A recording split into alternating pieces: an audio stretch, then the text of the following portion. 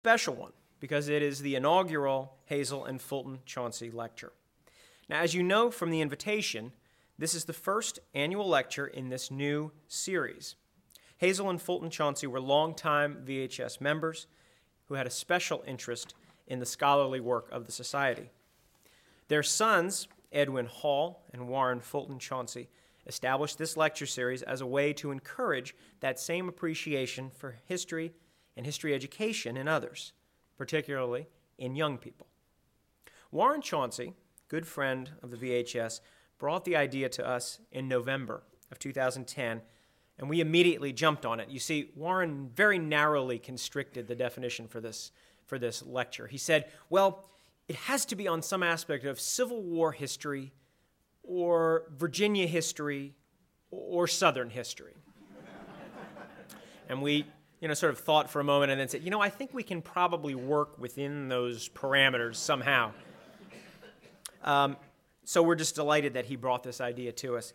Now, unfortunately, Warren's brother Edwin passed away in February of this year as we were planning this first lecture. But I am very pleased that his widow Barbara is with us tonight, and I would ask her and Warren to stand for a show of our appreciation for their dedication to history and the vision to establish the Chauncey Lecture.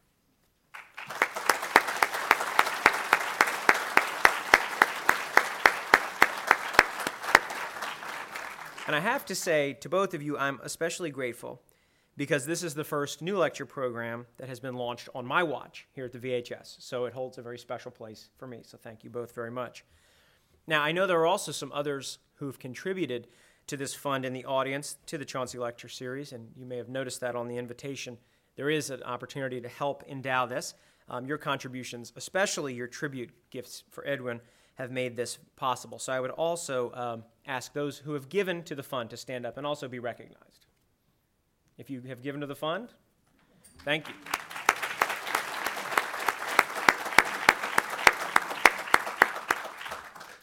Okay, our inaugural Chauncey Lecturer. The first clash between ironclad ships at the Battle of Hampton Roads in March 1862 marked one of those rare pivotal moments that changed naval warfare forever. The USS Monitor and the CSS Virginia fought to a draw, but their engagement reverberated throughout the navies of the world. Historian John V. Quarstein has researched this topic deeply. Already the author of several volumes about the Battle of the Ironclads, he has now published The Monitor Boys, the crew of the Union's first ironclad. His lecture tonight will draw on years of research to present the first comprehensive picture of the lives of the officers and crew who served in an iron ship, unlike any vessel previously known. John Quarstein is an award-winning historian, preservationist, and author. He presently serves as historian for the city of Hampton. He previously worked as the director of the Virginia War Museum and as consultant to the Mariners Museum's Monitor Center. He has also served as an adjunct professor at William & Mary, University of Virginia, and VCU. And in his spare time, which from the above credits seems highly unlikely that he has much, he is an avid duck hunter. And he has ducks on his tie, I noticed tonight. So, John is the author of 10 books, including Fort Monroe, The Key to the South, and A History of Ironclads, The Power of Iron Over Wood.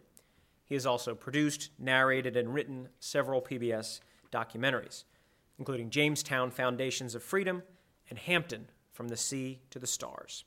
His books are available in our museum shop, and he will be happy to sign them for you after the lecture.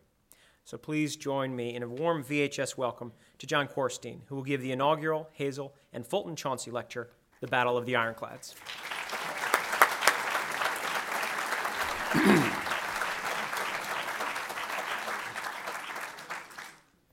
Spring 1862 was a dark time for the Confederacy, with defeats along the North Carolina Sounds, the Mississippi Valley, and a huge army was poised up in Washington, D.C., ready to strike against Richmond. However, around midday on March 8, 1862, out of the Elizabeth River will come the CSS Virginia, and on that day she will prove the power of iron over wood and change the fortunes of the war in Virginia The story is a story that really is about people, about technology, about men in iron ships, actually iron men in iron ships. And it all begins when the war breaks out. And you know, when the Civil War breaks out, I have to tell you that the United States Navy had not really kept up with some of the technological changes that had occurred in Europe as a result of the Crimean War. All sorts of technology has been changing in the 19th century. Number one, we have from sail to steam. No longer do we rely on sail power, but steam power, which meant ships were more mobile and better able to fight against forts and so forth. However, I have to tell you that there is the development of from solid shot to explosive shell. An explosive shell, when you fire a solid shot at a wooden ship, sometimes, like the old Ironsides, it bounced off. Sometimes it went right through the vessel. It's kind of like a bowling ball, right? Explosive shell, however, would tear a ragged side in a wooden ship, sending shrapnel and sparks. And as you all know, sparks in wooden ships are not good. So as a result of that, there's a battle known as the Battle of Sinope in 1853, where a Russian fleet of 8 ships with shell guns take on 16 Turkish ships and destroy them all in a matter of hours. This is tremendous. Everyone takes note, and the French and the English will develop what are called iron-cased floating batteries. And they prove that those iron-cased batteries can reduce forts. The Europeans start building actually ironclads. The French are first with what is called Le Gloire, which is actually looks just like a frigate, except it's got iron on its side. The British are going to build what is known as the Warrior class, which is a all-iron hulled vessel, but it's under construction when the Civil War begins. United States had ignored all those things, and we had developed what we called the screw propeller frigate class, which is known as the Merrimack class. And the Merrimack class is basically 302 feet in length. They have sails, but also steam power, and generally anywhere from 42 to 47 guns. All batteries are alike. In other words, all the guns would be the same calibers, in this case 9-inch Dahlgrens, with 2 pivot guns that would be of larger caliber 12-inch shell guns. So these are powerful ships. However, they do not work but so well in this age of modern warfare. In fact, the Merrimack, when she is launched in 1857, will be called a novel example of naval architecture. However, she has problems from the very beginning. She has a very sheer hull, so she rolls greatly while she's sailing. And of course, if you're a gun platform and you're rolling a lot, it's not very good. Her engines are so bad that she can only barely get in and out of port with them. And in fact, their engines will be condemned in 1858. They're repaired. But again, in February of 1860, the Merrimack is condemned and sent to Gosport Navy Yard up the Elizabeth River near Portsmouth, Virginia, right across the harbor from Norfolk. And there she'll rot. Well, I have to tell you, Gosport is the leading Navy yard in the United States. It has 14 vessels there in mothball, or ordinary as they would call it then.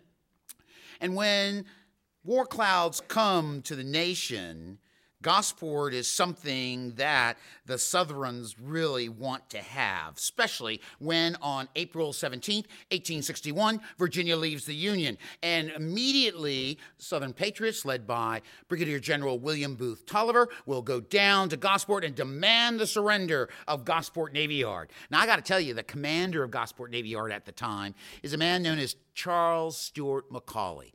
He is 67 years old. He's been in the U.S. Navy for 55 years. Some people say he's gotten a little too old for service, but everyone just agrees that he drinks too much.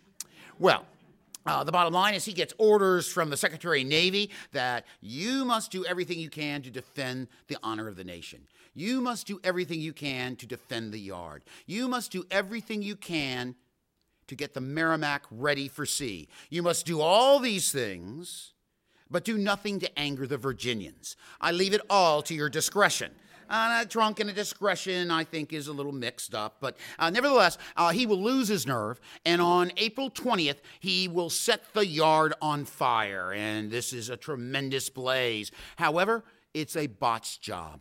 They do not blow up the granite dry dock, the foundry. Although they burned the ship houses, they had old wooden sailing warships in them.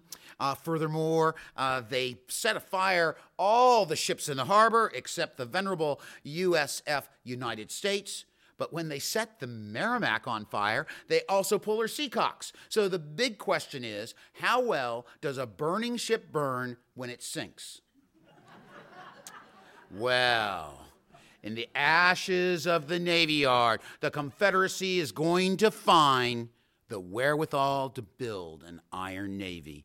Their Secretary of Navy, Stephen Russell Mallory, is a roly-poly guy from Florida, actually Key West, Florida, formerly a senator from Florida. He was head of the Navy, or the Senate Committee on the Conduct of Naval Affairs. And I have to tell you, he knew all about what the Europeans were doing. And so when he realizes that the South has Gosport, he says, we must build a ship that has been heretofore never seen in naval service. We must build an ironclad, we must give it iron rifled cannon, and we must produce these at home while we try to buy them overseas. Well, he calls on this one man, John Mercer Brooke, the inventor of the bathysphere, a student of Matthew Fontaine Maury, and Brooke will come up with this concept of having submerged ends and a casemate that would be protected by, basically, eventually the Merrimack will have the Merrimack, as it's converted into the Virginia, it doesn't come into the Virginia till a certain date, so I'll call it the Merrimack for right now. It has 24 inches of oak, pine, and oak and pine, and then it has 2 layers of 2-inch iron plate. And within that casemate, they're going to have 10 cannon. And those 10 cannon are going to include 2 7-inch Brooke guns, 2 6.4 Brooke guns, and 6 9-inch Dahlgren guns. This is a powerful vessel. And 2 of those Dahlgren guns has been specially fitted to fire hot shot. And I want to tell you, when you read naval manuals about hot shot, they just love the stuff. And, usually it's fired from a fort against a Navy ship, but they all figured on the Virginia that they could, use it. But they used to skip that hot shot so that it would come up into the vessel and, sit into the side and set the vessel on fire. And it's real delicate how you fire one of those guns, you can well imagine, because you got gunpowder, but it's an amazing little thing. And so the Virginia is made to sink wooden warships. And the big thing is that they also realize that the Virginia, or the Confederacy at this time, doesn't have a lot of gunpowder. So what are they going to do? Well, they come up with the ideal to put a cast iron ram on the front of the Virginia. And the reason why they do that is because they figure that if we're shot-proof, we can run around ramming ships. And the last time they rammed ships, or tried to ram ships, was in 1571 at the Battle of Lepanto, where the Turks were trying to ram the Christian ships, and Don Juan of Austria had cannon, and he just kind of blew them out of the water. So, wooden ships and cannons don't work well. And so the big thing is that this vessel is designed to sink wooden warships. Now, during the Civil War, news travels about people building this and that. The Lynchburg Virginian puts an article that we in Gosport are building a whole fleet of iron-cased ships. The Federals kind of pay attention to this, and they'll start building their own ironclad program. And we'll get back to that in just a moment. But this is a naval race that is rushing to see who can get the first ironclads into the water that can be effective. Well, the Virginia, there are not a lot of sailors in the Confederacy, and so by January of 1862, they're starting to try and recruit. Actually, the man in charge of recruitment is John Taylor Wood, grandson of Zachary Taylor. nephew by marriage to Jefferson Davis. And basically, John Taylor Wood has to go to all these Army units and just, are you a boatman? What boatmen are there? And I mean, they're getting the dregs of society in some ways, because he picked certain men, and then when they showed up, it was not the same men. The officers are all trying to get rid of their malcontents. But it's... But when the North Carolina squadron is defeated after the Battle of Pataskwank Creek, they actually see that about 90 men come up from that. They actually have 4 veterans of the Royal Navy that are on the CSS Virginia, including Charles Hasker, who becomes boatswain, and several others that were in the U.S. Navy. About 160 of the crew had prior naval service. Their officers were some of the finest, whether it's Catesby Ap Roger Jones, who was an outstanding gunnery officer who worked under Matthew Fontaine Maury, and also John Dahlgren, and also Charles Carroll Sims. But the real man that's going to make a difference is going to be the commander of the Virginia. And I want to tell you, his name is Franklin Buchanan. And Franklin Buchanan was born in Baltimore on September 17, 1800. His father was founder of the Maryland Medical Society. His grandfather was a signer of the Declaration of Independence. He will join the Navy at age 15. And by 1842, he becomes captain. He becomes the first commandant of the United States Naval Academy. He is also a hero during the Mexican War. He's with Perry when he goes to Japan. And when Matthew Perry goes to Japan, Buchanan is his flag captain. And actually, Buchanan is the first American officer to step foot on Japanese soil. And I want to tell you, when they're steaming, he's in command of the Susquehanna, which is a paddle-wheeled vessel. And paddle wheels are not very good. I'll get into that in just a moment. But and when he's getting into Edo Bay, which is Tokyo Bay today, the Chinese pilot runs the ship aground. And Buchanan, who's 5'10", hawk-nosed, really fierce, they said he was the beau idea of a naval officer. No man tread a quarterdeck since Nelson that has greater courage. Well, he looked across at the Chinese pilot with such a fierce look that the pilot jumped overboard rather than have the wrath of Buchanan.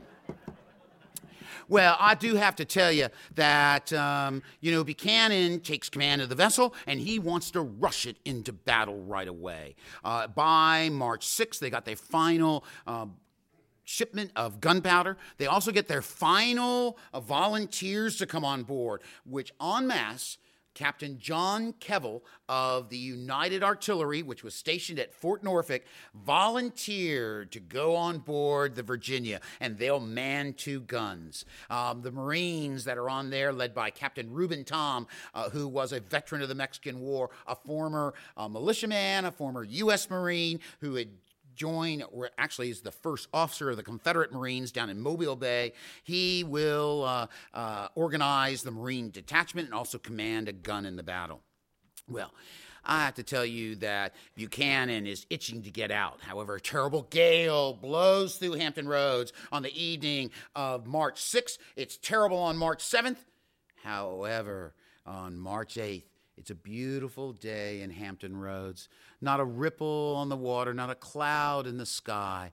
And Buchanan decides that is the day he will take his ship on a shakedown cruise. And that's what he tells everyone, all right? And so he pulls away from the quay at Gosport, and the crowds are rushing down along the riverbank, cheering and huzzahing. Some of them, however, just wanted to see that thing go through the water.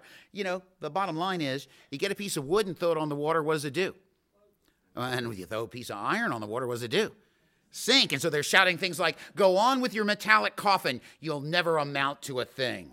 Well, the big thing is that the Virginia will pull away from the dock and head down the Elizabeth River. And after going 8 miles, She will slow for a moment. Buchanan calls his men onto the gun deck, and he tells them, "Men, today we will do our duty. Not just our duty, but more than our duty." And he will point out to Hampton Roads where there are 5 major Union wooden warships. At Newport News Point, there's the 24-gun sailing sloop of war Cumberland. Also, there's the 52-gun sailing frigate, the Congress. Off of Fort Monroe is the 42-gun steam screw frigate, the Roanoke, the 47-gun steam screw frigate, the Minnesota, and the 50-gun sailing frigate, the St. Lawrence. Over 200 cannon on all those ships. Buchanan tells his men, "See those ships? Those ships must be taken. Some of you all have complained I have not taken you close to the enemy. I will take you there now. To your cannons, to your death. We will sink before surrender." And you can imagine the crew. What? This is supposed to be a shakedown cruise, Actually, Dinwiddie Phillips, the surgeon, comes up to Buchanan and says, "Captain Buchanan, how can we attack the Union fleet today? Our ship is untried." And Buchanan merely said, "If we sink the Federal fleet, we know our ship is a success. If they sink us, we are indeed a failure." And with that, they steam into Hampton Roads. It's a Saturday. It's wash day. All the undies of the sailors are all hanging from the riggings, and one of the lookouts on the Minnesota calls down to the officer of the deck, "Sir, I think you should take a glass and look over there, because I think that thing is a-coming," right? And into Hampton Roads it comes. One officer describes it as a floating barn roof with a chimney belching smoke. However, Harry Rayner of the little gunboat Zouave says that she looked like a half-submerged crocodile intent on evil. Well, the Virginia took an hour and a half to get all the way from the mouth of the Elizabeth River over to Newport News Point. Even on bad days in the tunnel down there, you do faster. So, one of their crew members said that with each stroke of the engine, we didn't know if we were going to move forward, stop dead in the water, or turn turtle. John Taylor Wood said she was as manageable as a waterlogged log. So anyway, this is her shakedown cruise. She heads to Newport News Point. She passes the Congress. The Congress fires a broadside at her. The shot bounce off the side of the Virginia like pebbles thrown against a brick wall. Actually, one of the gun crews will duck. And Charles Carroll Sims says, "Look, I've taken shot in open air greater than that. Have no fear." They fire a salvo of 4 shots back. Hot shot rumbles and shells rumble through the side of the Congress, creating fires. And soon the ship has brain, blood, and bone flowing from her scuppers. But Buchanan doesn't stop. He continues towards the one ship he thinks can damage his, and that happens to be the Cumberland. The Cumberland purportedly had a 70-pounder rifled cannon on board, and so he heads right towards her. The Cumberland is sitting there with her broadside facing her. They're shooting at the Virginia, but nothing stops. It's like peas fired from a pop gun. The Virginia will then ram the Cumberland in her starboard forward quarter, creating a hole large enough for a horse and cart to go through. Oh my gosh, the Cumberland, the crash could be heard. Actually, Robert Dabney Minor will run down the gun deck shouting, "Our cleaver has cut her open." But down in the engine room, E.A. Jack, third assistant engineer, will say, "I felt our ship rattle when we hit the enemy's vessel, but then I felt our ship take on a dangerous tilt." That's right. The Virginia got stuck because they ordered the engines in reverse and they didn't go into reverse, right? And so all of a sudden the Virginia is starting to go down. However, a swell comes, breaking off her ram, and the Virginia floats away. And for the next half hour, this is some of the fiercest naval combat. The Cumberland, despite sinking, will continue firing its broadsides at the Virginia, actually blowing off 2 muzzles of her cannon, cracking some brakes. Her funnel is so perforated with shot that a flock of crows, Dinwiddie Phillips said, could have flown through it. In fact, the sides of the Virginia have been coated with what's called ship's grease, with this tallow and pig fat. And of course, with explosive shells blowing up on side of it, You have it starting to crackle. And so one man, John Hunt, turns to his friend Jack Cronin and says, "Don't it smell like hell?" And the other one said, "Yes, and we'll soon be there. You know, the sulfur, the coal smoke, and that bacon, right? You know." But after a half hour, the Cumberland shudders and begins to sink below the waves as her commander, Lieutenant George Upham Morris, will shout to his crew, "Give her a broadside, boys, before we go." And the Cumberland will sink, defeated yet defiant, with her flag flying. Well, I want to tell you, the Congress knows she's in trouble, and she has run herself aground to get out of the way. The Virginia takes a half hour to turn around. As she comes back down towards the Congress, she sinks 3 transports on the along the wharfs there at Newport News Point, where there's Camp Butler. Then she'll come up to the Congress. She'll shell her for a half hour, and of course, she is defeated, and she'll strike her colors when her commander, Lieutenant Joseph Smith, dies. Well, I have to tell you that this is just unbelievable. Buchanan is out on top of the gun deck of the Virginia. He's a happy guy. He sank one ship. He's capturing another one. He orders these 2 tugs, the Raleigh and Beaufort, to go alongside the Congress to take its surrender, pull it off if she's worth it, or burn her where she is. Now, I have to tell you, the Beaufort had actually fired a shot up into Camp Butler, and that had gone through the headquarters of the commander of Camp Butler, a man known as Brigadier General Joseph King Fenno Mansfield, who was a graduate of West Point, class of 1821, and he was not happy with being showered with splinters. And so when he sees all this going on, he tells his men to fire on the Congress. And one of his subordinates said, "We can't. They're under a flag of truce." And Mansfield says, "I haven't surrendered, have I?" Well, they start shooting at the Confederate gunboats, and Buchanan sees this. He's enraged. He orders a Marine to give him a musket, and he begins shooting at the Union soldiers on the shore about 150 yards away. What do you think they do? Shoot back, of course. And they shoot Buchanan in the hip, grievously wounded. He's taken below and onto the gun deck. He says, "Men, do not worry. The wound is not mortal. I will soon be back amongst you." And then he turns to Catesby Jones and says, "Sink that damn Union vessel. Fill her full of hot shot till she glows." He gives that order knowing his brother, Thomas McKean Buchanan, is on board. Well, the Virginia then comes back into Hampton Roads after setting the Congress on fire, but the tide is going out. So darkness is coming. So they go back to Sewell's Point, determined to finish the job on the next day.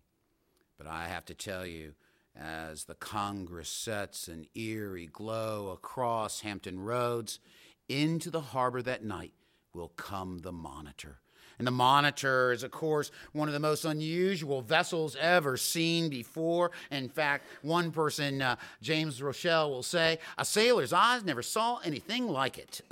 And actually, it's the brainchild of John Erickson, who wasn't a popular guy with the U.S. Navy because of this incident known as the Princeton, which is a long story, which I can't tell you that much about, but a 13-inch shell gun blows up on the deck of the ship. Everything was designed by Erickson except for that gun, and he gets blamed for it, And actually, Secretary of State gets killed, Secretary of Navy gets killed. I mean, it's pretty bad. They're all drinking champagne and firing guns, in the Potomac. That's where John Tyler met Julia Gardner Tyler also. And so, nevertheless, Erickson is a pariah with the U.S. Navy, and the U.S. Navy wants to have designs, and this one man known as Charles Bushnell has this design of the ship called the Galena. He's a financier, and he goes in front of the ironclad board, and they say, "Hey, we don't think the ship is stable. You're going to have to explain it to us." Bushnell says, "I don't know, I'm just a businessman. I'll go find out." When he goes back and they say, the guy that's going to tell you is this crazy guy over in Brooklyn known as John Erickson, a Swedish-American engineer. So he goes, sees him, and Erickson says, yeah, this is what you can do. But then he pulls out of his closet this cardboard model of this unique ship, an 18-inch freeboard.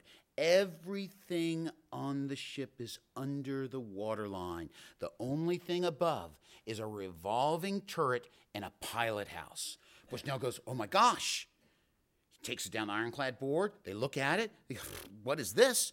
And he said, this is the brainchild of John Erickson. They go, oh, that's terrible. And it just so happens that Lincoln walks into the room, because Bushnell had some pull, and walks in the room and looks at the model and says, it kind of reminds me of a country girl when she first puts her foot in a silk stocking and decries there's really something in it. And so the big thing is they all pay attention. They tell Bushnell, we don't like it, but if you can answer these questions, we might give you the contract. He goes up to New York. He sees Erickson. He says, hey, look, they love you. They love your plan. You just need to go down and explain it for them. And so Erickson, a day later, goes down, and he walks into the ironclad boardroom, and they all, what are you doing here? He said, I thought you liked my model. And they go, no, we hate it, we hate you. And he launched into the soliloquy that described what that vessel could do, and they give him the contract. Well, the Monitor will take a little over 100 days to build. And when I say it's a submarine world, I am not kidding. Everybody lives below the waterline. This is the first time in the naval warfare where, actually William Keeler, the acting assistant paymaster, will talk about being in his little snuggery, his little cabin, and that he has these little lights that they can open up. They have iron plates on top. They take it off when they're not going to go into battle. And it's glass, and you can get light coming in. But he said, sometimes when the seas were a little heavier, I could see the water come across and watch the fish swim, So this is unbelievable. Now, the crew of the Monitor they'll volunteer, they'll go on board 2 receiving ships, the Sabine and the North Carolina, and they have Swedes, they have Danes, they have Irishmen, Englishmen, Welshmen. You can see there are a lot of fights on board. They have just a wide mixture of people.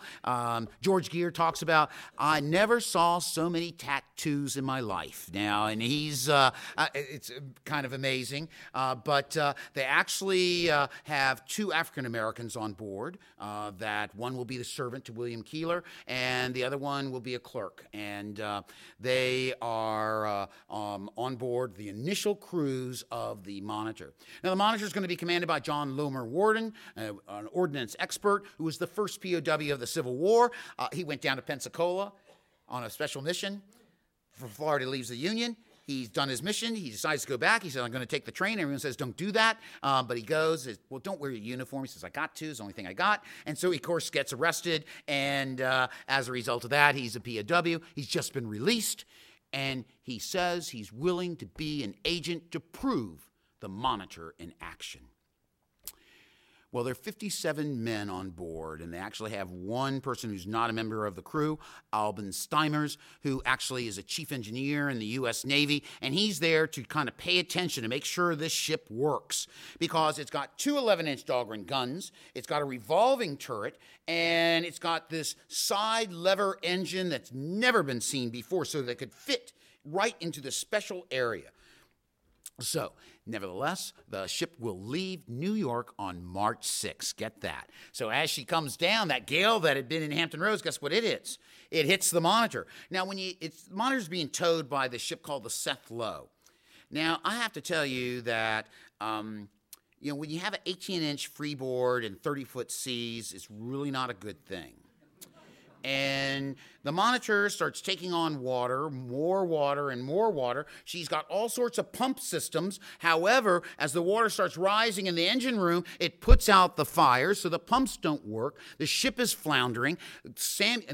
Worden is seasick. Samuel Dana Green puts his men to bucket brigades as he tries to frantically signal the Seth Low to bring her inshore so she could be saved. And actually she was. The Monitor somehow arrives at the Virginia Capes at around 5 o'clock on March 8th. She hears the booming of the guns over near Newport News Point. She sees all these transports rushing out of Hampton Roads, as Worden says, like a flock of chickens chased by a fox. Well, into Hampton Roads she'll come. She'll pull up next to the the Roanoke, where the acting commander of the squadron in Hampton Roads is, John Marsden. And actually, Marsden says, look, I've got orders to send you to Washington, but right here is where you're needed. So go and protect the Minnesota. The Minnesota had run aground, and she was really stuck. And so as a result of that, the Monitor goes there. Now, the Monitor is about 9 feet off the water's edge, okay?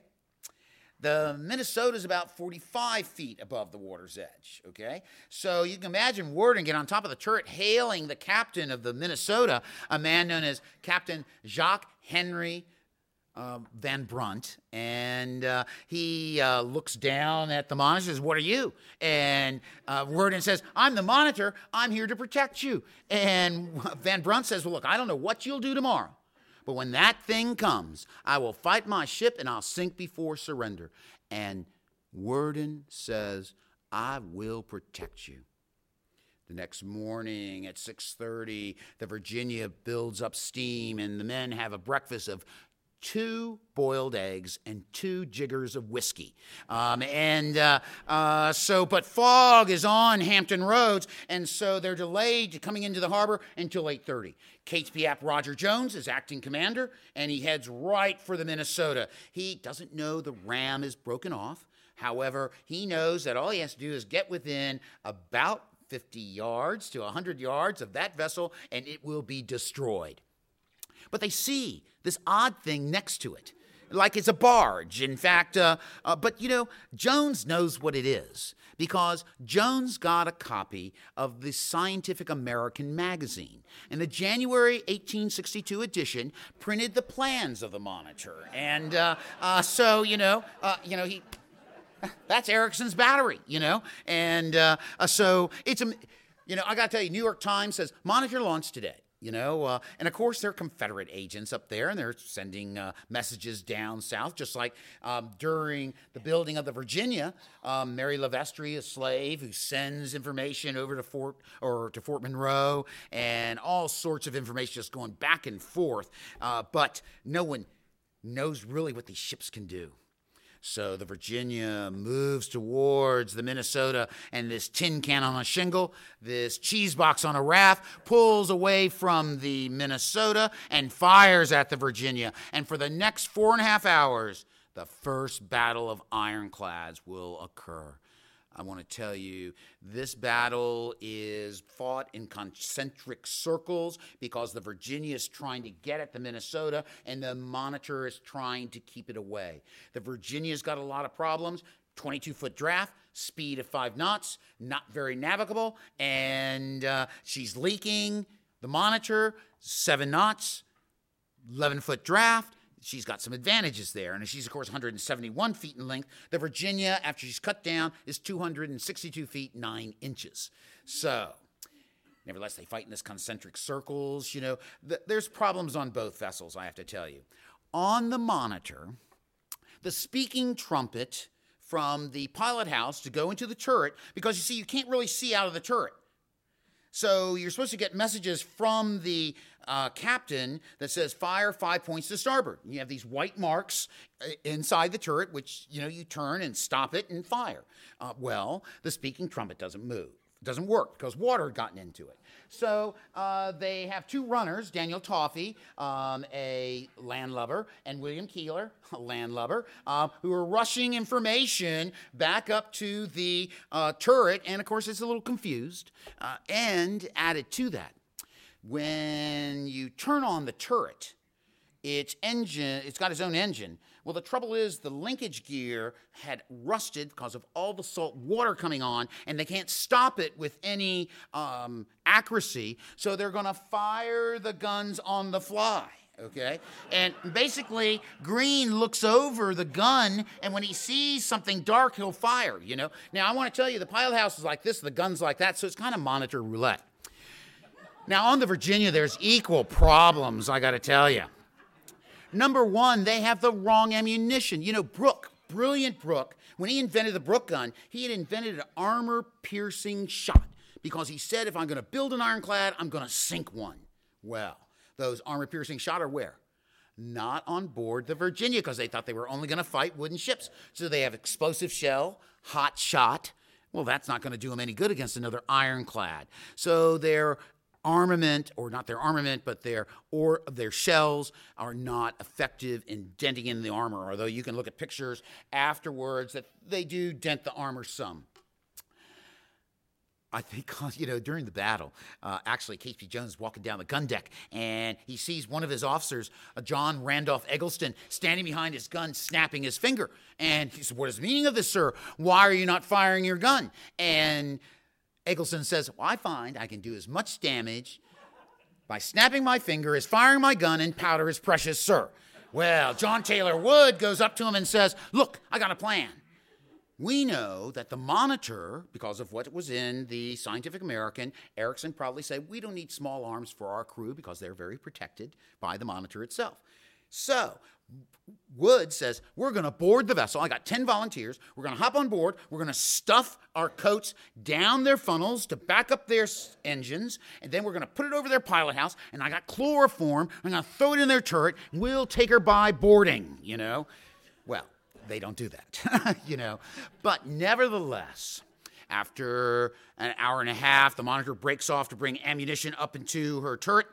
Then the Virginia sees that opportunity. She steams towards the Minnesota, but when she gets close in, she will run aground. Oh, my gosh. The Monitor comes back into action and begins pounding her for almost an hour. Part of her wooden hull is showing, but the Monitor can't see what they're shooting at, so they never shoot at the wooden hull. So somehow Ashton Ramsey, the chief engineer of the Virginia, ties down the safety valves, and the Virginia backs off the mudbank and tries to ram the Monitor. Well, she'll hit her with a glancing blow, which does more damage to the Virginia. The Monitor sees the Virginia starting to ride high in the water because she is firing, using all the coal, using all her gunpowder, using all her shot. So Worden comes up with the idea, I'm going to ram her propeller, and that will disable her, and we'll be able to capture her.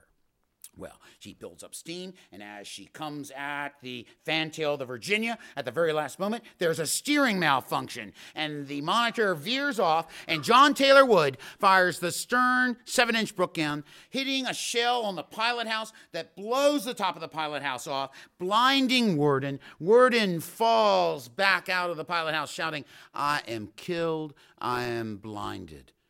Wow, the Monitor, Peter Williams, the quartermaster, who actually was from Norway and will be the only person on the Monitor to receive the Medal of Honor, will veer the ship onto a shoal.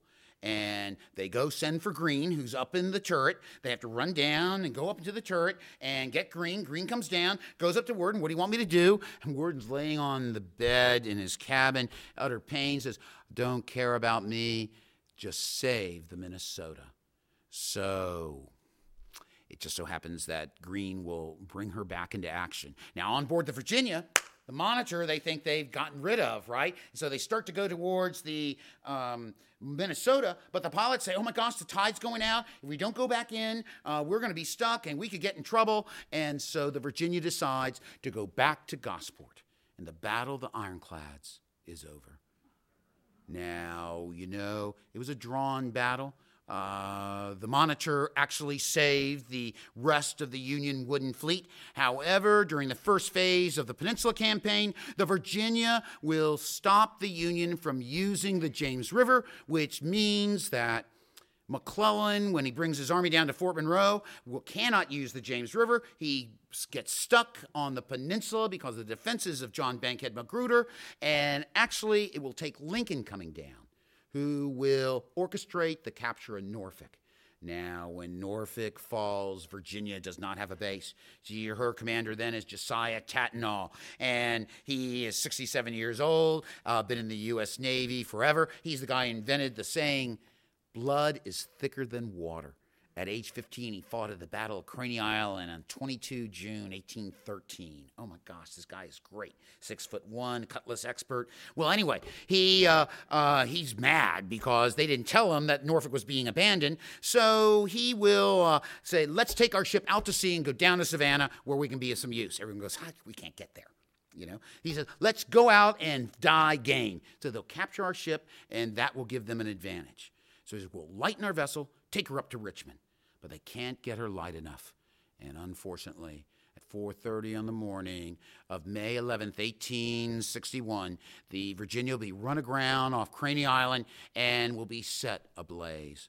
Her drooping colors will stay there, and she'll burn red hot. Actually, Lincoln is up on the parapet at Fort Monroe, and when she blows up, Lincoln will turn to his aide, Edward Veal, and says, she had been a thorn in our side a long time, but now she's gone. Well, the Monitor will participate in the Battle of Drewry's Bluff, which is a failure for the Union. The Monitor can't elevate her guns well enough. She will support the Union operations during the Peninsula Campaign. And in December, after a refit in Washington Navy Yard, she'll be ordered down to Beaufort, North Carolina. And when they get that order on Christmas Day, and Samuel Dana Green will merely say, this is not an ocean-going vessel. And so they'll go out to sea, towed by the Rhode Island under the command of John Pine Bankhead. And unfortunately, she will run into a gale. Once again, 35-foot seas. She can't take it. And around 1 o'clock in the morning, the ship will go down with 16 of her crew. The Monitor was no more. 1862. Neither ship survived 1862. And yet, they changed naval warfare forever. They ushered in a naval revolution. No longer would we really want wooden sailing warships. Now we wanted ironclads with rifled guns that were seaworthy and able to protect harbors, to range out to the seas. Ironclads would rule the waves. They created the modern battleship. Because if you think of the modern battleship, what do you have? Rifled guns, turrets, right? They actually had rams on them for the first 30 years afterwards, and it created a new legacy in naval warfare. And it all happened there in Hampton Roads on March 8th and March 9th, 1862. And those men who served on those vessels would never forget. What's so amazing when I wrote the Monitor Boys book is that the veterans, when they are getting older, they start saying they did more things than they did. One guy, Anton Baskin, who was, he deserted from the Monitor, and yet he would proclaim that he was there when it was sinking, and he helped chop the rope. It was amazing. And, of course, and everyone in the newspapers when they were dying, the last survivor of the Monitor, died. And actually, half of those people who claimed that weren't on the Monitor. I just found it really kind of amazing, how, and some of them, like Charles Hasker of the Virginia, my gosh, he went and served on the Hunley. He's on the second crew of the Hunley, and that's the one they sank, and he got out, And I tell you, he didn't rejoin that crew. And, I think he'd seen enough technology. Let's see, Selfridge, Thomas O. Selfridge. Oh, my gosh. He's captain of the Monitor for 3 days, and he later will be in command. And he was on the Cumberland, so he saw the first wooden ship sunk by ironclad.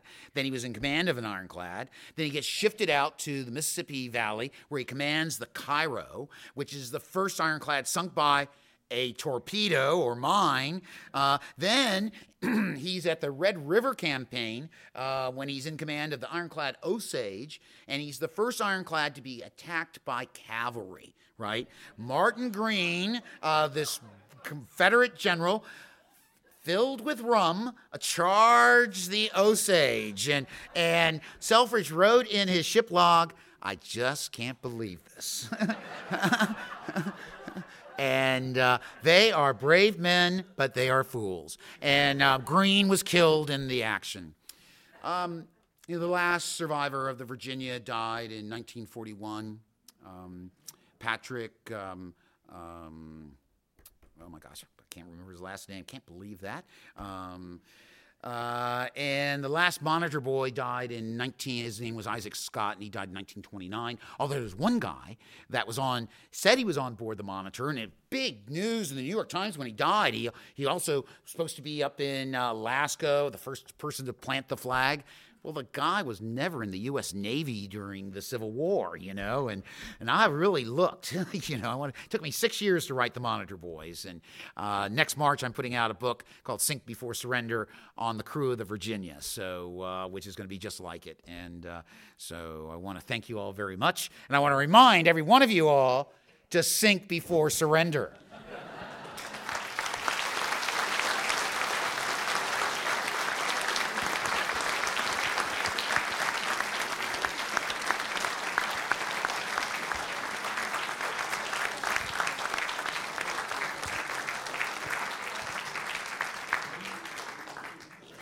I'm here to answer some questions if y'all want. Oh my gosh. Yes, sir. Do you know anything about the U.S. Navy dropping a depth charge on the wreck of the Monitor in the First World War? That is a viable rumor because when you looked at the wreck, there was an unusual movement to it. Of course, when she sank, she turned, and they had actually jacked. See, there are two types of turrets that were being developed simultaneously. There's the Coles turret that had the cylinder that went down into the ship, and the Erickson turret, which actually sat on a ring. Well, one reason why the Monitor had trouble is that they decided to lift her out of the ring, which was watertight, and pack oakum around it.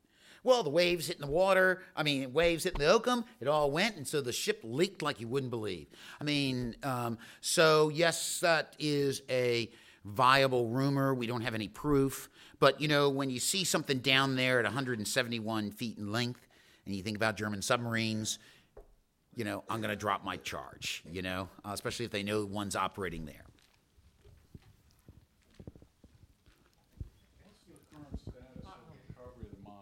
The current status of the recovery of the Monitor is that we have the engine and the armor plate, or armor belt, also several other engine devices, the turret, of course, the guns. The guns are in an advanced state of, and their carriages are in an advanced state of preservation. I would say the turret is a problem because it's 8 layers of 1-inch iron plate. And as a result of that, the salts have gotten in between each one of those layers. So it's just going to take a whole lot longer to get those salts out of it before it can be open to the air. And that's just how it's constructed. One of the odd things about the iron plate, Maryland almost left the Union, right? It's only Ben Butler who stopped it. The iron plate for the turret was made at Abbott Iron Works in Baltimore, Maryland, and it's one of those great quirks, Yes? I understand there actually became a class of ship called a Monitor, and they built them in great quantities, and that at the time of the Spanish War, mayors of cities like Boston and Norfolk and Brooklyn were convinced that the Spanish fleet was going to come over and pound them into dust, and so they called upon the Navy to do something, and what the Navy did is they got some old semi-retired officers out, and they steamed these Monitors up to various cities, made the local folks feel good, but they would have been useless if anything like that had actually happened. Well, actually, the U.S. Navy had, due to the, the parsimonious nature of governmental spending in the 1880s, the U.S. Navy had gone from the largest navy in the world during the Civil War to the 13th behind Chile. And so basically what we did with some of the Monitors, like the Puritan and the Aphrodite, we said we were going to refit them, but they rebuilt them as a new Monitor, which gave them a longer freeboard, a casemate, and then their turrets, so that they actually were far more navigable. And they have 8 of those new class Monitors. But yes, indeed, the North built 67 ironclads during the Civil War. Not all of them are Monitor class. However, there are various classes of Monitors. Right as soon as the Battle of the Ironclad's over, Erickson gets a contract to build 6 more, and they're called Passaic class, which puts the pilot house on top of the the turret, so they had better communications. They actually improved the ventilation system. Because I want to tell you, when they spend the summer of 1862 in the James River off Harrison Landing, they record temperatures in the galley at 140, in the engine room 135, in the berth deck of 110, right? And flies and mosquitoes got into the bowels of the vessel. William Keeler would say, it is hot, hottest, hotter, hot. Yes? You're going to write a book about the CSS Atlanta, which ended up being captured. It was the improved version of the Virginia and ended up actually being used on the James River against the Confederacy. Yeah, that's a great. And actually, I intended sold to Haiti in 1869 and sank on the way like the Monitor did. Yeah, I tell that story in one of my books, History of Ironclads. But the Atlanta was actually probably the best Confederate ironclad. Unfortunately, she had a draft of 16 feet because she was built on the iron hull of the Scottish-built Fingal, which was a blockade runner that couldn't get out of Savannah. So they cut her down, and they put 6 inches of iron plate. She has 4 Brooke guns, spar torpedo, ram. I mean, she is a hot vessel. However, she's commanded by the impetuous William Webb, and on June 16th, she comes into Wassaw Sound to take on 2 Union monitors, the Nahant and the Weehawken. And I want to tell you, the Federals had figured out one thing, is that 11-inch Dahlgrens couldn't break the casemates of the Confederate ironclads, but maybe a 15-inch iron, or a 15-inch Dahlgren could. Well, when the Atlanta ran aground, because Webb says, we're going to go across that shoal, and they said, no, we can't do that. And he says, yes, we are. And they ran aground, and so the Weehawken and the Nahant just came up, 5 shots, casemate breaks, Webb surrenders, and that's why they bring her into the James River. She's a beautiful ironclad, and she sank en route to Haiti. And that would be a great thing to bring up, in my opinion. But, any of those Confederate or Union ironclads made during the Civil War, other than the New Ironsides, I'd never take to sea, or I wouldn't go in it, because they just weren't. They hadn't figured out the stability and so many other issues. So, but you're quite right. That would be a great book to write, and I have 7 under contract right now, so I'll try to fit that one in. But it's a fabulous story, and I have so much information about it, but. I think it'd be good to do. So thank you for another concept. One more question. The last great question. It's got to be a good question. I'm not sure it's great, but Erickson designed the Monitor. Who designed the Virginia? The Virginia was the patent for the design of the Virginia goes to John Mercer Brooke. The naval constructor is John Luke Porter. They both claim to be the people that did the various vessel. However, I will tell you that it's really the concept of John Mercer Brooke. So I, in my new book that's coming out, I describe the disagreements between the 2 men, which Catesby Ap Roger Jones had to really mitigate. But he liked John Mercer Brooke and thought John Luke Porter was not the best naval constructor, but he's the only one the Confederates had at the very beginning.